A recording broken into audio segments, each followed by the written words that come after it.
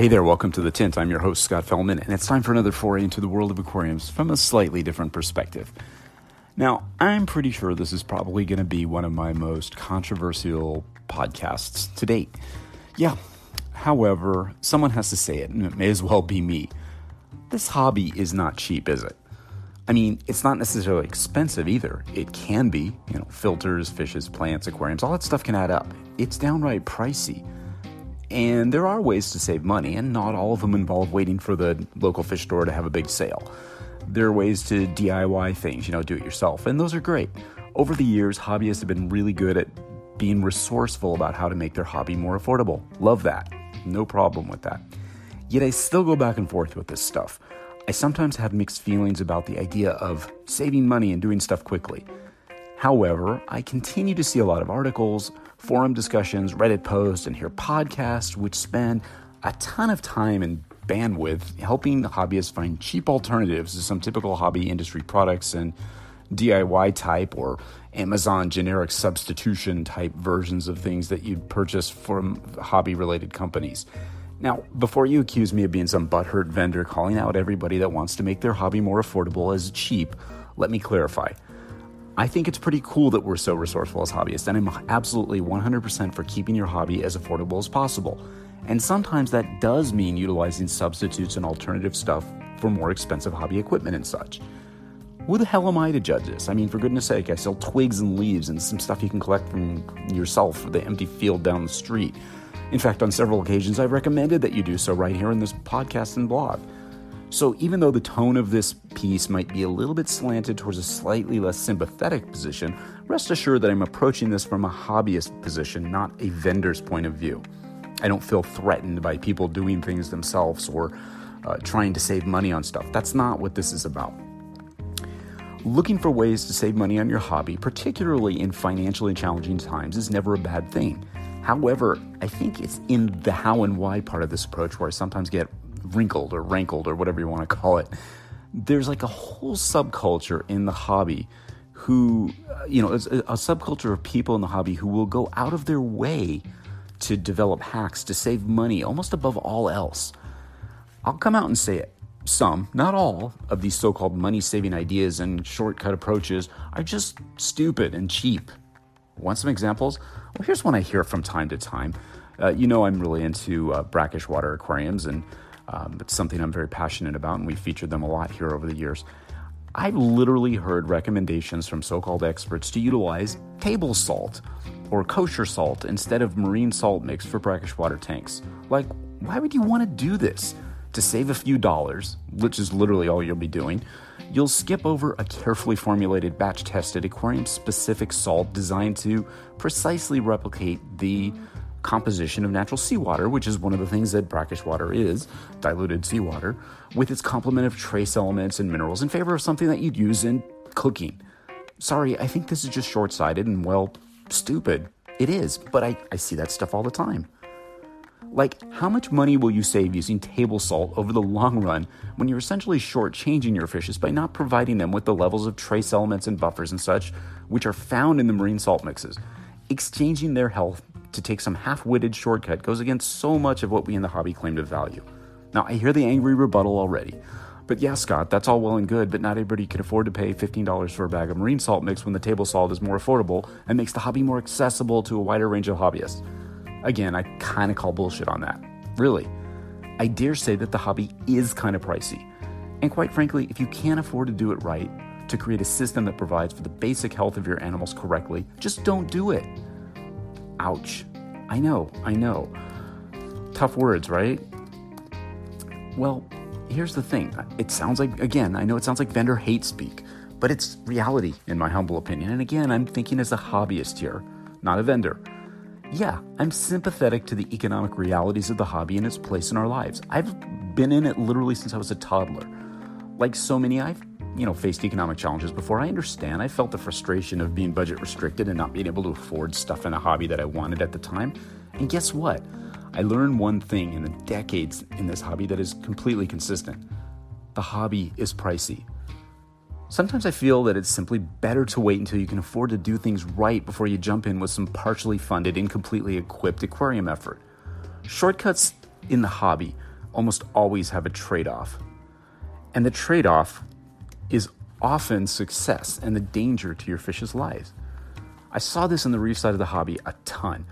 I saw many cobbled together quote-unquote reef tanks over the years that were simply fundamentally under-equipped to properly maintain live corals on a sustainable basis for any length of time. And the owners continuously had challenges and issues with their systems and, more importantly, with their animals. And in many cases, they ended up redoing their systems with, expensively down the line to get it right, or they simply quit. The underlying narrative that people love to push about the reef aquarium hobby is that it's super expensive. Well, yeah, it can be. That's a fact. If you go for the highest end protein skimmers, pumps, controllers, etc., you could spend as much as you would on a new car. That's no exaggeration. I've seen it. I've done it. On the other hand, you can absolutely properly equip a reef aquarium by simply buying good quality equipment and employing it correctly. You don't have to have every single gadget known to man. You don't have to have the very best computer-controlled, Wi-Fi-enabled light system, etc. And guess what? You can always opt for a 50-gallon reef tank instead of a 180-gallon reef tank. Or you can study, learn, and accumulate the money until you can afford to do it correctly. I know, that's the least attractive approach, but it makes a lot of sense. Oh, of course, study is never popular with some people either. A lot of hobbyists simply want to skip to, step one and skip right to step three. And there's this extremely downsized idea that's been floating around, the nano thing. The old idea of a nano reef, or even a nano tank in freshwater, but we'll focus on reefs because that's where I'm getting. That makes the best point, I think, here. The old idea of a nano reef was just, to me, an absurd exercise in trying to put a square peg in a round hole. What you do is you under-equip an already too small for most hobbyists to manage successfully system in an attempt to make the hobby more accessible to hobbyists who can't have a larger, pricier system. I mean, I get it. It's great to give a lot of people an allegedly affordable entree into the hobby. It's also great to teach them how to responsibly care for their animals in a sustainable manner.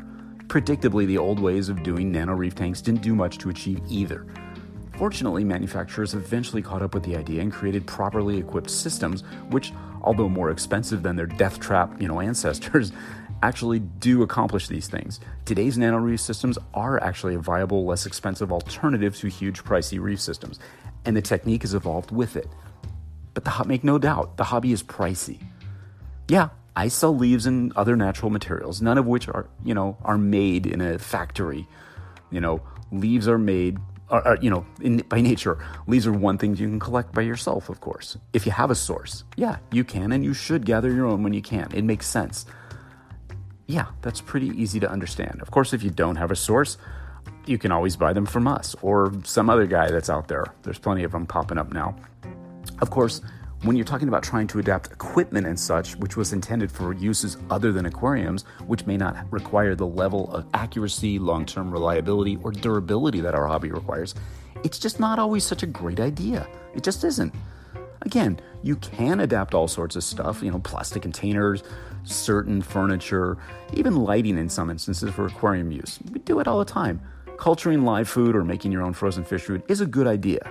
We all do these kinds of things, even me, and that's fine. However, you need to think big picture when doing this and make sure that what you're using can work safely and effectively for an extended period of time. Equipment is one area where cheap is dear more often than we'd like it to be. Yet the overriding attitude, the bigger picture which prevails in this kind of approach is way scarier to me than, using a less expensive product or something that's been adapted for aquarium use. It's even scarier. I see this attitude on forums and in other hobby groups all the time. Hobbyists with a mindset which justifies entering into an area of the hobby as inexpensively as possible. No, let's call it what it is, as cheaply as possible. For example, African Rift Lake cichlids, discus, or reef aquariums, they're not something you go into on the cheap because when you do, the long-term results almost always suck. And to ensure proper care of your fishes, you need to make some infrastructure investments to do it right. You just do. To try to cheap out and not make these investments is not only a bad mindset, it simply sets you up for potential difficulties. It perpetuates the idea that you can sort of get an easy in to otherwise investment-heavy areas of the hobby by going cheaply and skipping over some of the expensive infrastructure required to adequately ensure success. Shortcuts. And shortcuts suck. You wouldn't use a length of Velcro in place of a seatbelt in your car, right? Nor would you extract your own tooth, although, hey, you just grab a household pliers and pull, right? So why would you take big shortcuts with your fish's lives? To save money, Scott, you frickin' idiot. Yes, I can hear that now. Sure.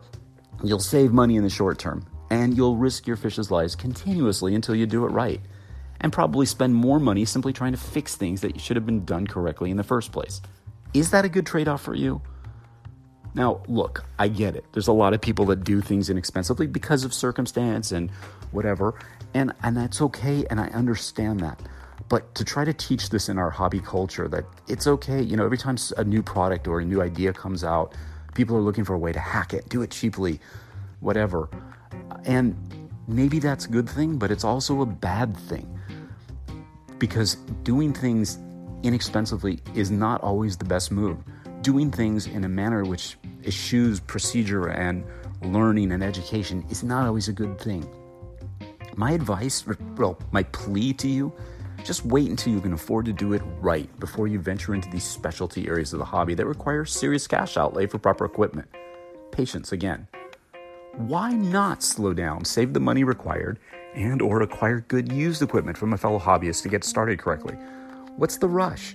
Besides, buying used quality stuff is a great way to get equipment and supplies affordably, and it has the added benefit of helping out a fellow hobbyist who's moved on to something else. Look, I hate to be the person out there shouting on this stage, but someone needs to put this thought out there. No one's doing it. Saving money is good. DIY is good when you can do it correctly.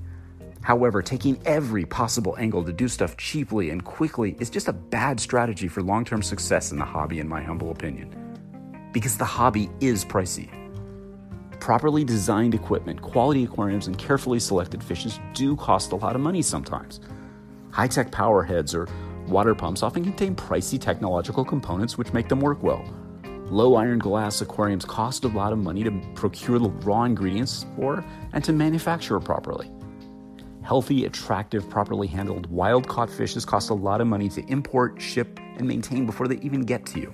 The fisher folk in the countries where our fishes come from need to be paid properly for their work so they value the environments and the habitats and can provide for their families. Championship guppies, shrimp, betas, and discus cost a lot of money, time, and effort for the breeder to produce. They're not cheap. Mass-imported, poorly handled, genetically inferior specimens don't.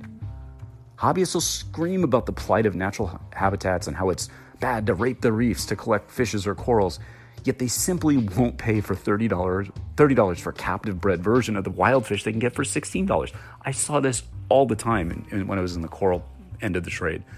It was real sort of a hypocrisy, really. I literally saw some of the world's leading purveyors of captive-bred marine specimens not able to sell their captive-bred fish because people didn't want to pay the $25 for that captive-bred version when they can get the wild-caught, potentially reef-damaging collected version for only, $7 or $8. But yet people will stand up indignantly in Facebook groups and say how we need to do better, we need to do more. But they won't support that. These are sort of a hypocrisy, and yet they're sort of a reality. This isn't something I'm thrilled to push in your face, but it's important to say it. We've all spent a fortune over the years on our fave hobby, and that's just part of the game. Sure, there's always ways to do it right and still save money for those willing to do the research and put in the time and the work. However, for those who are not, you have two choices. Take the cheap, easy route and use some shortcuts, and understand that you may not get great long-term results, and you may ultimately have to replace your inferior choices. Or you can save up until you have the means to do it correctly, or you can downscale your ambitions somewhat. I know, to many, I sound like a complete ass here, but you know what? That's okay. Personally, I'm kind of tired of having to fix problems caused by completely avoidable mistakes and unforced errors made by hobbyists who, eyes wide open, knowing the downsides, made the conscientious choice to take the quicker, easier, less expensive route. Now, it's not going to make me popular with many. I'm sure it could have been a bit more deft or soft in my argument here. However, I want to go on the record and state this without ambiguity. The hobby is pricey. Yet so are a lot of things that we love, collect, and play with. And so are a lot of endeavors that we engage in. Most worthwhile things are. We may not like it that way, but it's a reality. Those of us in the hobby and industry need to do a better job of painting a realistic picture of how to do things correctly in the hobby. And sometimes that's not doing stuff the cheapest, fastest, easiest way. Sometimes it involves hard work, expensive equipment, and patience to achieve good results. That's just a reality, isn't it? It just is. Because when we continuously push the narrative of doing stuff as inexpensively and quickly as possible, we potentially damage not only the culture of the hobby, we risk losing the very hobbyists that we're trying to welcome into it. That, to me, is truly pricey. Stay diligent, stay optimistic, stay enthusiastic, stay educated, stay patient, and always stay wet. Until next time, this is Scott Fellman. Thanks for spending part of your day with me, and I look forward to seeing you on the next installment of The Tint.